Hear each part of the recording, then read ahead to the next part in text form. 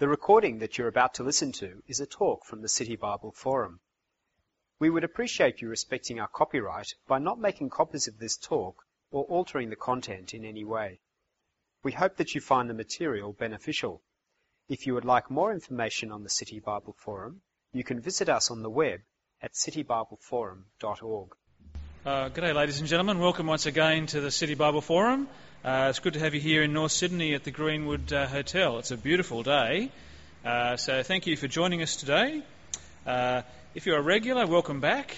If it's your first time amongst us, of course, it's great to have you here today, and I hope that you might introduce yourself and let us know that you're here. My name's Ken West and I MC these meetings, and our speaker today is Ian Powell. Ian's series at the moment is on a subject of love, God and other small things, which is quite an ironic title because love and God are some of the largest things that people think about. Today we're covering the topic of divorce, which affects many of us personally and can be quite a difficult topic to even raise. So I hope that we deal with that in a way that's helpful and interesting and profitable for you. If you look at the seat nearby, you should find that you've got an outline for today. On the inside of that, on the left-hand side, it says Matthew 19. This is a short paragraph from Matthew's account of Jesus' life. I'm going to read that now, and I'll hand over to Ian, who'll speak for about 20-25 minutes. At the end of that time, we'll throw it open to questions. And the way we'll do that is if you want to just call out your question, Ian will repeat that back and attempt to answer it. Of course, given that we are talking about divorce, you might be a bit uncomfortable about shouting out your question. You'll notice that inside your outline there are small slips of paper. You could write your question on that, wave it at me, make sure you get my eye, and I'll pass it on to Ian. We also hope to, because this is a meeting a bit early, to grab a bit of lunch afterwards. So if you're free and you want to just chill out and grab a bite to eat, that'd be great to do that with you. Let me read and hand over to Ian, who'll speak for us. Now, when Jesus had finished this instruction, he departed from Galilee and went to the region of Judea across the Jordan. Large crowds followed him, and he healed them there. Some Pharisees approached him to test him. They asked, "Is it lawful for a man to divorce his wife on any grounds?" "Haven't you read," Jesus replied, "that he who created them in the beginning made them male and female? And he also said, 'For this reason a man will leave his father and mother and be joined to his wife, and the two will become one flesh.' So they are no longer two, but one flesh. Therefore, what God has joined together, man must not separate." "So why then," they asked him, "did Moses command us to give divorce papers and to send her away?" He told them, "Moses permitted you to divorce your wives because of the hardness of your hearts, but it was not like that from the beginning. And I tell you, whoever divorces his wife except for sexual immorality and marries another commits adultery." His disciples said to him, "If the relationship of a man with his wife is like this, it's better not to marry." Thanks, Ian.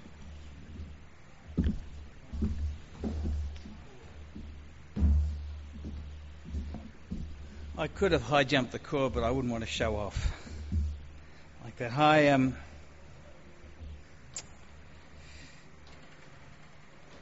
well, they say fools rush in where angels fear to tread, and this is an important and difficult area. Well, is it? At one level, it's difficult for Christians. It's painful for all people involved in divorce, whether it's your divorce or the divorce of someone close to you.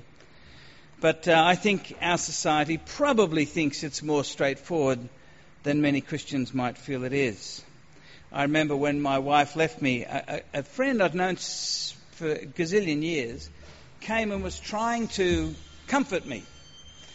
But he was quite useless, in fact quite annoying, but I didn't slap him, because he was asking me to view marriage as he viewed it. And I said to him a few times, "Pete, that's your view of marriage, that's okay, but that's not my view. We actually inhabit quite different worlds."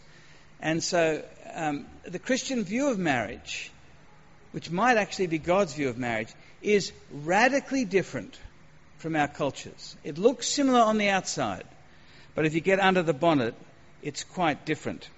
Well, let's have a look at, as anyone interested in what God actually says, not for me to share you a few of my thoughts and experiences. That might be interesting, but it won't actually do you a great deal of good. But let's do what Jesus would do. Whenever Jesus is asked a question, he goes back to the Bible. So, to go back to the Bible, did you know, for example, that according to the Bible, God is a divorcee? It's a funny word, divorcee. That was used of me about 3 weeks ago for the first time, I think. And I thought, I've never thought of myself as a divorcee. I really only hear those words in Rolling Stone songs and things like that.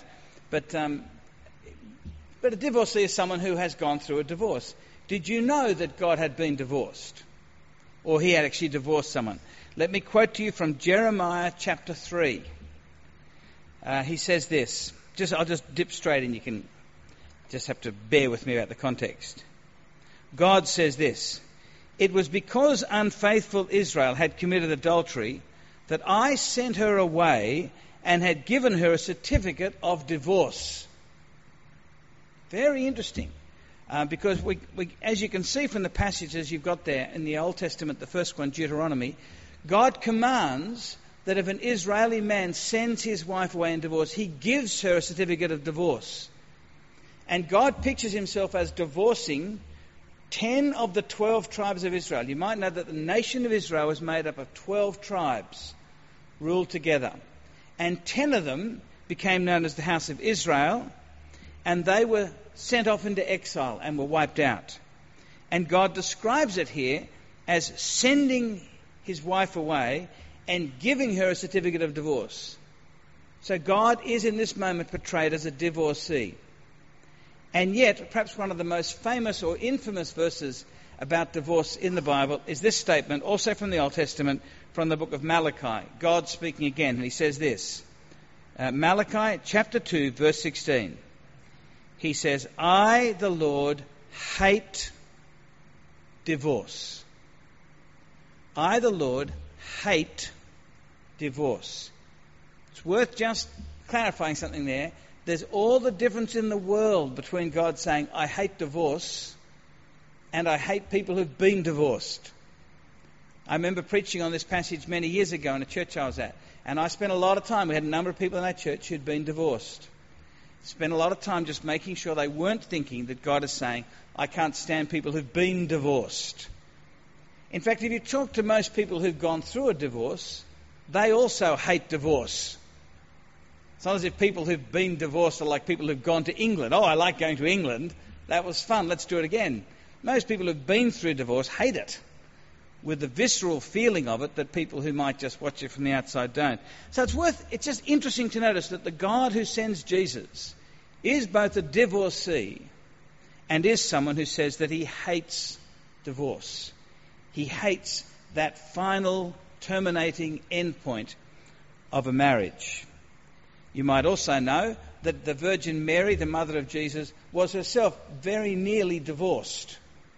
When Joseph, her husband, who was betrothed to her, that is, it's where you've made the promises of marriage but aren't yet living together, when he heard that his young bride-to-be was pregnant, it says because he was a righteous man, you can read this in Matthew chapter 1, he intended to divorce her quietly. That is, he was terribly hurt by it. He was betrayed by the fact that she clearly had sex with someone apart from him and he hadn't had sex with her. So he was going to divorce her, but because he was a good man, he was going to do it quietly. Wasn't going to hold her up to public disgrace. But there was an intervention and he didn't. Now, as some of you will know, 4 or 5 years ago, my wife left me. It was an enormous surprise. We'd never talked about divorce or anything like that. I won't bore you with the story, and I'm not sure if I could tell it fairly anyhow, really. But she left me 4 or 5 years ago. It was a great shock. And then a year after that, when legally she could, I was then subsequently divorced. I argued gently against it. There's no point arguing passionately against it because that would have just been counterproductive. I argued as gently but as firmly as I could. I didn't think that was the way forward. Whatever problems there were in the marriage could be solved in other ways. One solution to a marriage that's got some problems in it is to shoot it. Another possibility is to seek its healing. That was the option I thought we should go for. So I went through this experience that, frankly, I had never up until the very night she left, it had never crossed my mind I would ever go through. It was a complete shock. But I knew on the night that she left, that was it. Interestingly, a number of her friends thought, no, you can heal this. They didn't know her as I knew her. I knew that barring an absolute miracle, when she left, that was it. There was no second thoughts going to be had about this relationship. So it was interesting going through the experience and then going back to the Bible and seeing what the Bible says with fresh eyes. And I was somewhat disappointed to discover that I learnt nothing, really. The Bible said what it always seemed to say. The Bible's teaching on this is fairly clear, though revolutionary, probably more revolutionary in the time it was given than it is now. So let's have a look at what Jesus actually does and doesn't say about this. Now, there's about 6 verses in the Bible that specifically touch on the question of divorce, and therefore the question that comes after that immediately, which is a remarriage.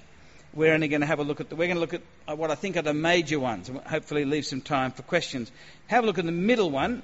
I'd like to start at Deuteronomy 24 so we get the historical sweep.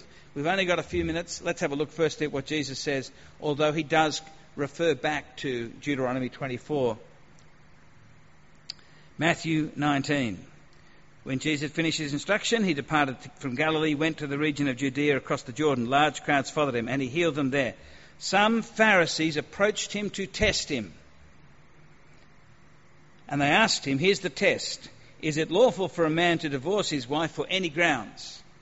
Now, it's worth noticing here, Jesus does not say, fellas, sit down, get your pencils out, I'm going to teach you everything I want you to know about marriage, divorce, and remarriage. What's happening here is that a pack of smart alecks, a hostile group of religious people, the Pharisees, very, very devout men, very, very educated men, they come to Jesus to test him, to put him to the test, to expose him. Now, they do this often in the Gospels. Jesus probably more often than not receives hostile questions than friendly questions. You'll know what that's like. I remember a guy discovered I was a Christian. They said, right, he said, I want to ask you a few questions. And it was interesting. I was being tested. He wanted to know my view about refugees. And clearly, if I gave the wrong answer, I was not going to talk to you. And it's like that. They're putting him to the test. And they want to know this. Is it lawful for a man to divorce his wife on any grounds? Now, they're not asking, is it right to divorce your wife? That was a given, that you could divorce your wife. As it is, I think it's true to say, in every single culture. They're not asking that. They're asking, what are the grounds got to be for it to be a valid divorce? And they're actually quoting someone. We know this very clearly from the Jewish writings that are around the time of Jesus, that Jesus is being pulled into a quite passionate debate that was going on amongst Jewish rabbis. And I want to quote you from a Jewish writing, the Mishnah, which will tell you about what these guys said. The 2 great schools that, here it is. The house of Shammai, who is a rabbi, says, a man must not divorce his wife unless he has found her to be unfaithful, as was said in Deuteronomy, because he hath found some uncleanness in her. The house of Hillel says, he may divorce her if she only spoilt a dish for him, because it was said, uncleanness in anything. Rabbi Akiba says, he may divorce her if he found another that is more beautiful than his wife, because it was said in Deuteronomy, if it came to pass that she found no favour in his eyes. Right. So there was a debate going on amongst the Jewish rabbis at the time. That is, not can you get divorced, they all knew you could get divorced, partly because of Deuteronomy 24, and also Exodus 21 also speaks about divorce in the Old Testament.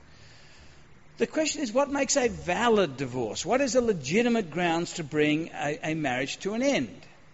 And Rabbi Hillel was by far, there's some chewing gum here. Mr. can't move around anyhow like some American preacher. I'm stuck to the floor here. Rabbi Hillel was the most popular of the day, and I think we can see why for the blokes. Because Rabbi Hillel said that God didn't mind if you divorced your wife if you found anything unpleasing about her. And the example he gave, quite unashamedly, is if she burnt the dinner. You know, if you're waiting for your favourite sausages, on Wednesday night at sausage night, so you're expecting your favourite sausages, and your wife burnt the sausages, that was considered sufficient grounds to give her the flick. Get a new wife. Shimei, who was much less popular, and you can see why for the men, said, no. There's got to be an objective uncleanness about her. And it's a very strong word in the Hebrew that comes from the Deuteronomy 24. Something unclean, something that was shameful that she had done. Not something moderately disappointing. And Rabbi Shimei was the much more conservative figure. He was saying, no, divorce must only be a last resort. And they had a list of things, like if she'd made a vow to God publicly and broken it, if she fed you food that had not been tithed, that it was unclean religiously, or if she had gone out of the house with her hair flowing and spoke to men in public, which I guess in our culture would be a husband hears that when he gets home from a business trip, his wife has been dressing in very sexually revealing and provocative clothes and been going and spending time in wine bars at King's Cross. It would be that sort of, that's a bit, I don't know what the equivalent, Frank, for what a woman and her husband would be, but it's that sort of quite sexually provocative act. And then, of course, Rabbi Akiba, who's just a bit after Jesus, who takes Hillel's view even further and says, if you just find a prettier woman, that's okay. And that really is what Jesus is hammering here and in the Sermon on the Mount in Matthew 5. Because what the Jewish men of Jesus' day were doing was this. They were saying, we're going to obey God. We're married to this woman. We're a bit tired of this woman. We've got over the being in love. We're just getting a bit bored. We found this prettier thing at work. She respects me a lot more and treats me with a lot more respect because she doesn't know you. And so it feels much better for the ego. And she only sees you at your best when you're looking good at work, whereas your wife sees you when you get home and sloppy, etc.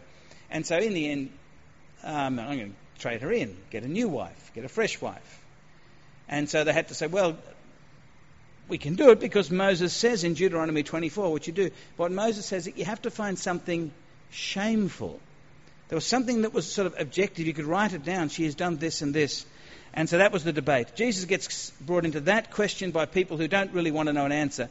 This is not people who are saying, we really want to know what God thinks. They'd basically found a really clever way to get out of the long-termness of marriage. So they come to Jesus. They want to know basically, are you with Shimei, are you a conservative, bit dull, or are you with Hillel, the way of the future? Jesus answers in verse 4, haven't you read, he who created them in the beginning made them male and female. He also said, for this reason a man will leave his father and mother and be joined to his wife. The word there is glued to, cemented to.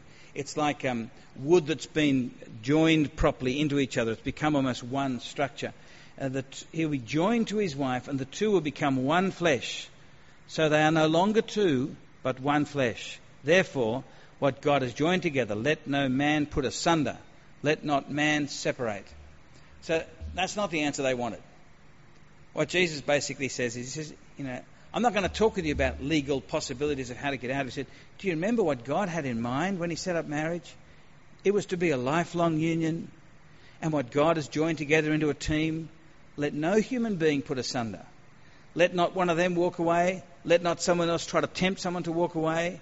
But keep the team together. They don't like that answer, so they come back in verse 7. Why then, they asked, did Moses command us to give divorce papers and send her away? And this is one of the things that religious people can do, where they can misquote the Bible and twist it by leaving out key sentences. Because Moses does not command people to divorce.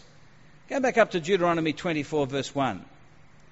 If a man marries a woman, but she becomes displeasing to him because he finds something improper about her, he may write her a divorce certificate, send it to her, and send her away from his house. So he says, if you find something, and this word is the word that this Hebrew phrase, something improper, it's probably not including adultery, because adultery was a separate thing. Adultery was a death sentence. But he's saying, if you find something kind of anything short of sexual intercourse, but really just very inappropriate goings on, you may divorce her.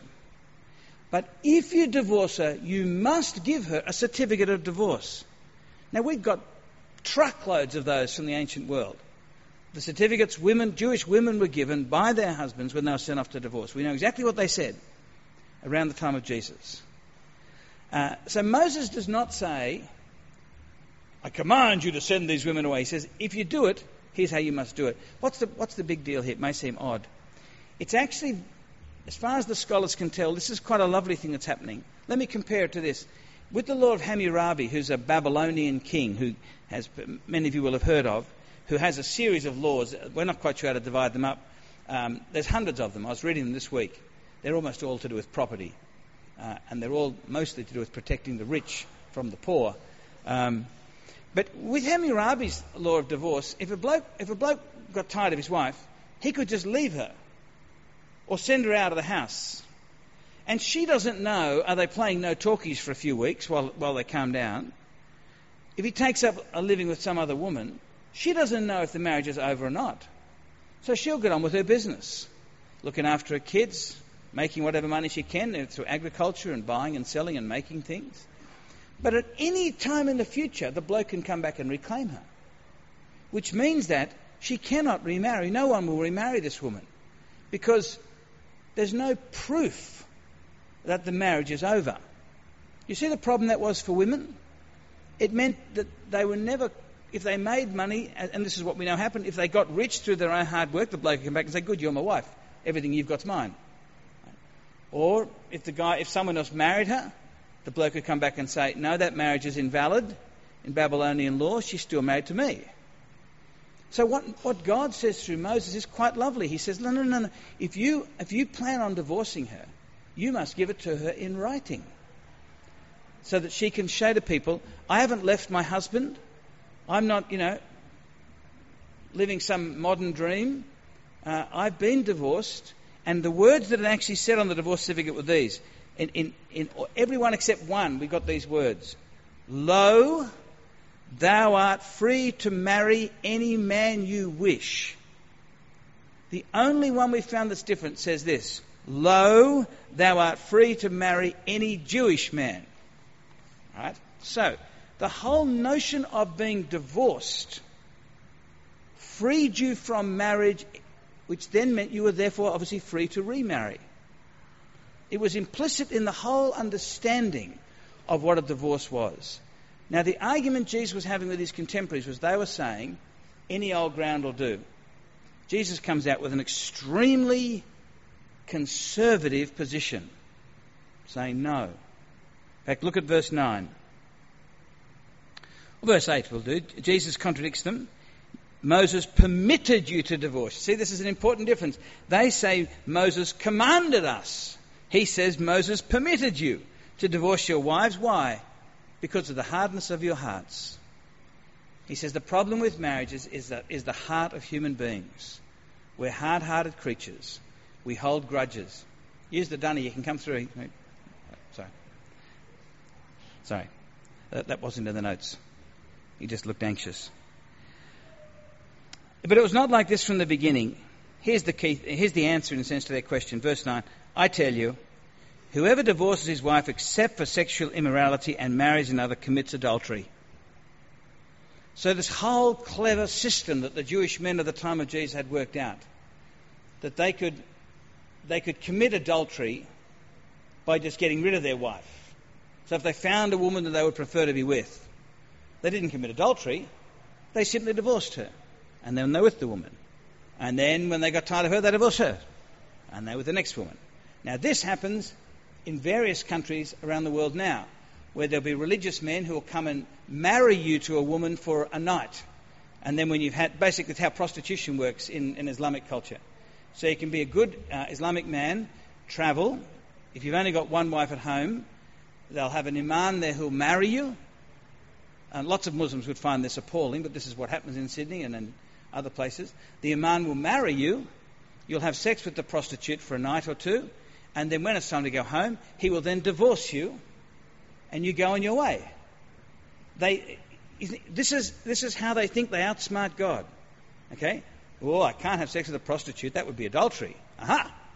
We'll have a little marriage service, and then we'll get a little divorce, and God won't know what's going on. We'll have outsmarted him.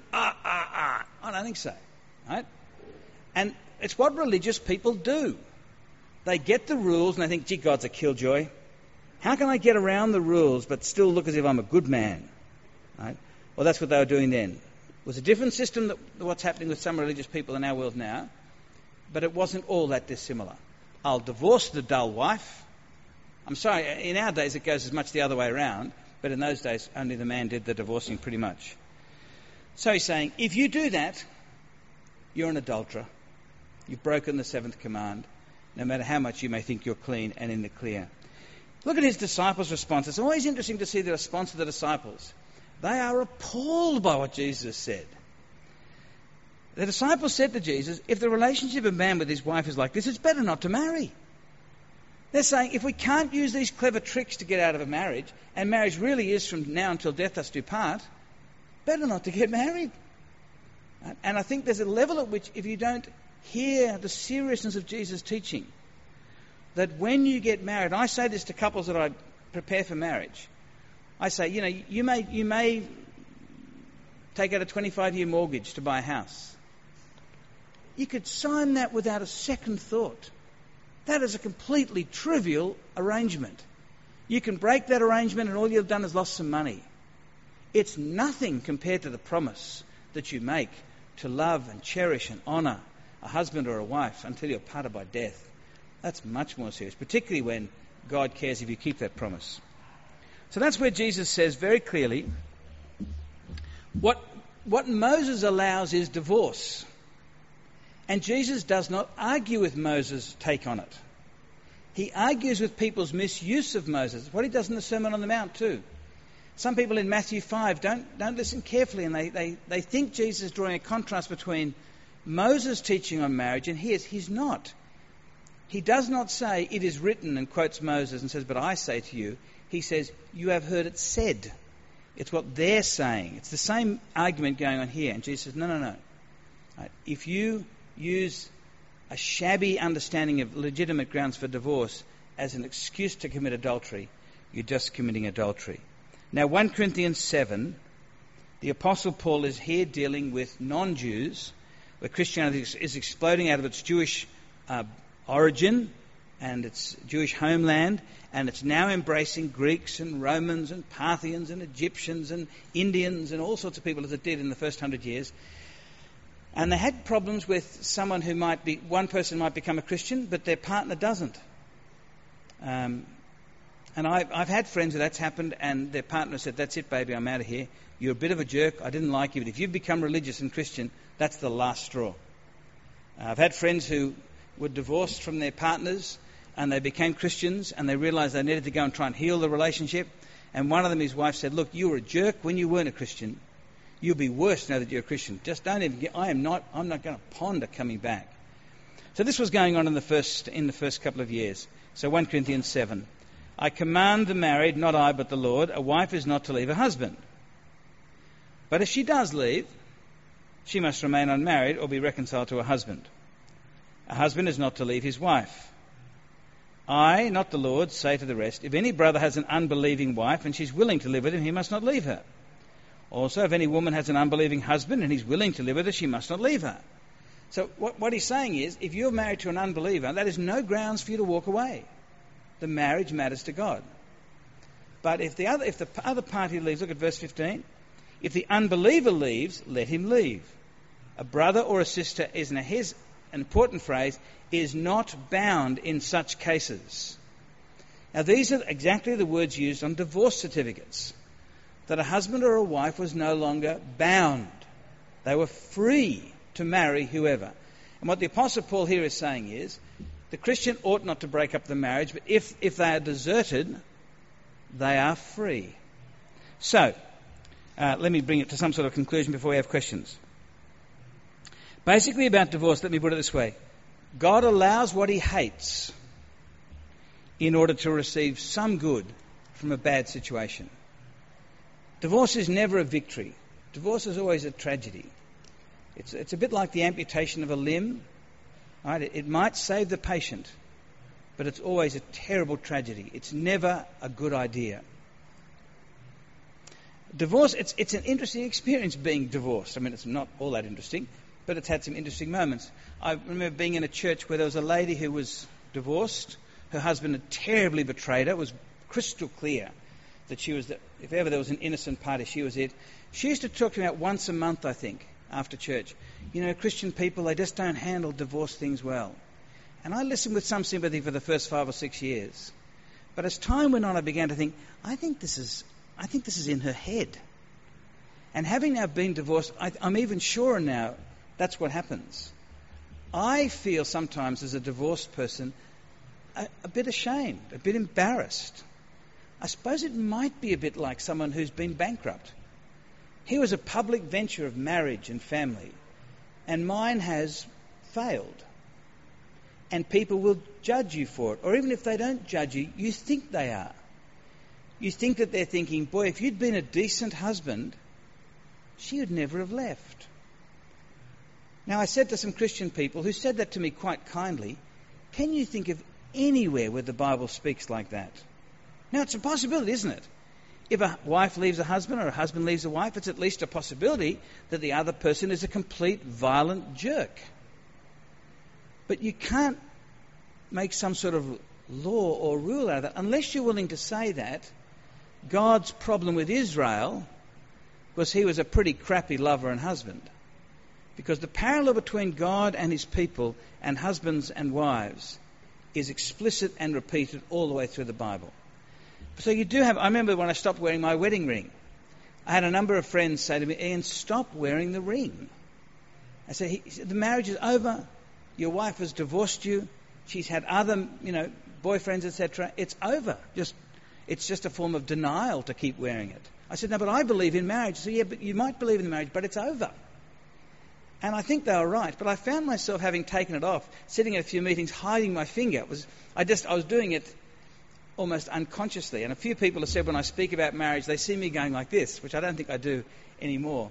And there's a level of shame and embarrassment in the fact of this great public failure. Look, I've got a lot more stuff I'd like to say, but I really should shut up so we've got some time for specific questions on this question of divorce and remarriage.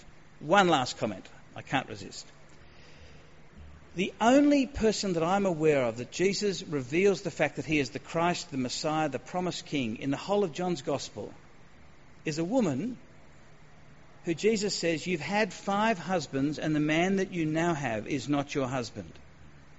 And it's very interesting in John 4 seeing the enormously respectful way Jesus treats her and actually reveals to her something he does not reveal, I don't think, to almost anyone else. There's probably one or two. I haven't had a chance to check that out today because my computer was having trouble today. I wanted to make doubly sure of that.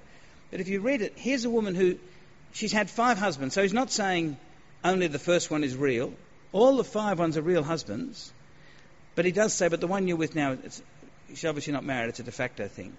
And yet Jesus' treatment of her is quite beautiful and wonderful. I'm going to shut up. Any questions? You can ask them from the floor or you can write them out and Ken will pick them up for you. Okay? Well, I'll pretend there was a question. Can I talk for another minute, Ken? I was at a suburb that will remain nameless in case you know these people. I was having a cup of coffee with one of my daughters and with my fiancée. And there was a couple crossing the road, and I've rarely ever seen a woman who looked quite so frail. Her legs had no muscle at all, no shape at all. She was leaning on her husband, I presume, in a way that was quite clear. If she didn't lean on him, she'd have fallen over. He was holding her up. And my daughter said, they live in my units. And she said, if you look at her, she looks as if she's talking, but she's not. And her mouth just keeps moving. And she looks very frail, lots of beautiful white hair. The husband had a look of the most beautiful attentiveness to her. It was quite moving watching it. And it was an interesting conversation then because one of the women said to the other one, that's true love, isn't it? And then the other girl said, well, I think it's commitment.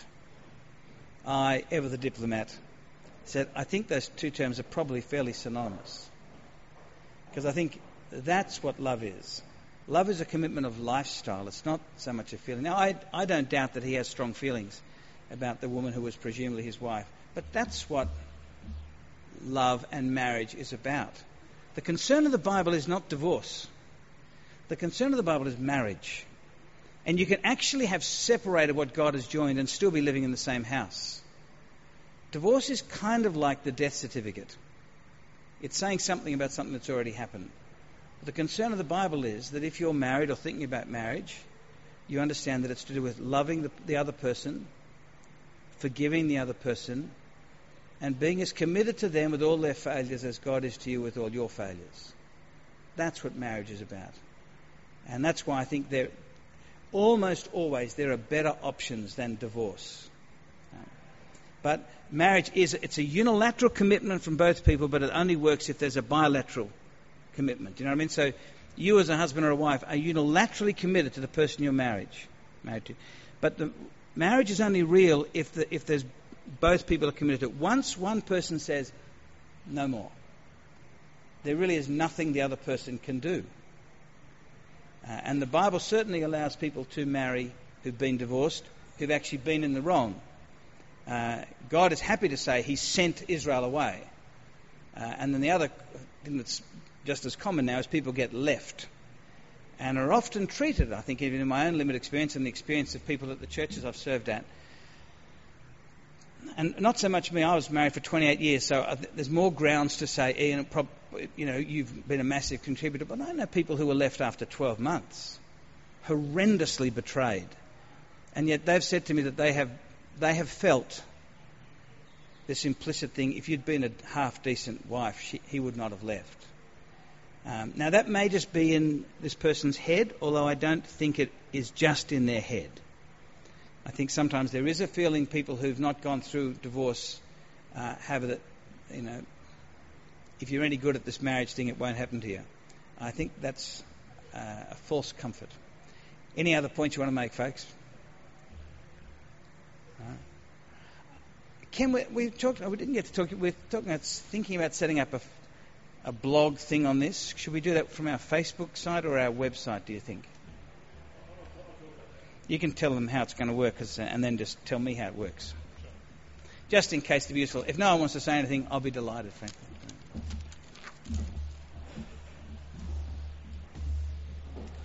Okay, thanks, Ian. Obviously a difficult topic, so thank you for dealing with that quite sensitively. Just a bit of information about what's coming up at City Bible Forum. Next week we have the last of Ian's series on love, God and small things, and his talk next week is on the topic, must love always end in tears? So I hope that you'll come and join us for that. Inside the outline we've got today, just a little bit of a request for feedback. So if you've got a few minutes just to fill that in, that would be helpful. The first line talks about Christianity Explored. I'm going to be running over the next couple of weeks. So Ian's finishing his series of talk next week. But in the 2 weeks after that, I'll just be here at the pub, open to have lunch with anybody, and just to read the Bible briefly together. So if you'd like to do that, just tick that first box there. Now, in that next 2 weeks after, so Ian's next week, then it's 2 week break. Then we're back on May the 2nd. You may be aware of the forum that we run. The forum on May the 2nd will feature Dr. Philip Nitschke. Dr. Nitschke is an advocate for voluntary euthanasia. We'll be having him in a discussion with an advocate against voluntary euthanasia, a lady called, I think it's Catherine Lennon, and a third person yet to be decided. We're going to discuss this whole issue of euthanasia, life and death, and who decides. It's an important discussion, particularly if you've got anyone who is ill in the family or aged. I personally have a cousin who committed suicide because he faced a life full of chronic pain. So it's a very topical issue, this whole issue of euthanasia. So I hope you'll come, bring friends, and join us in that. That's all for now, folks. We're finished. I'm going to hang around for a while. If people want to stay and have lunch at the pub, I'll be willing to meet and chat with people. That'd be fantastic. Otherwise, we'll see you next week for Ian's last talk. Thanks, man. The recording that you have just listened to is from the City Bible Forum. For more information about City Bible Forum events in your city or to order other talks, please visit citybibleforum.org.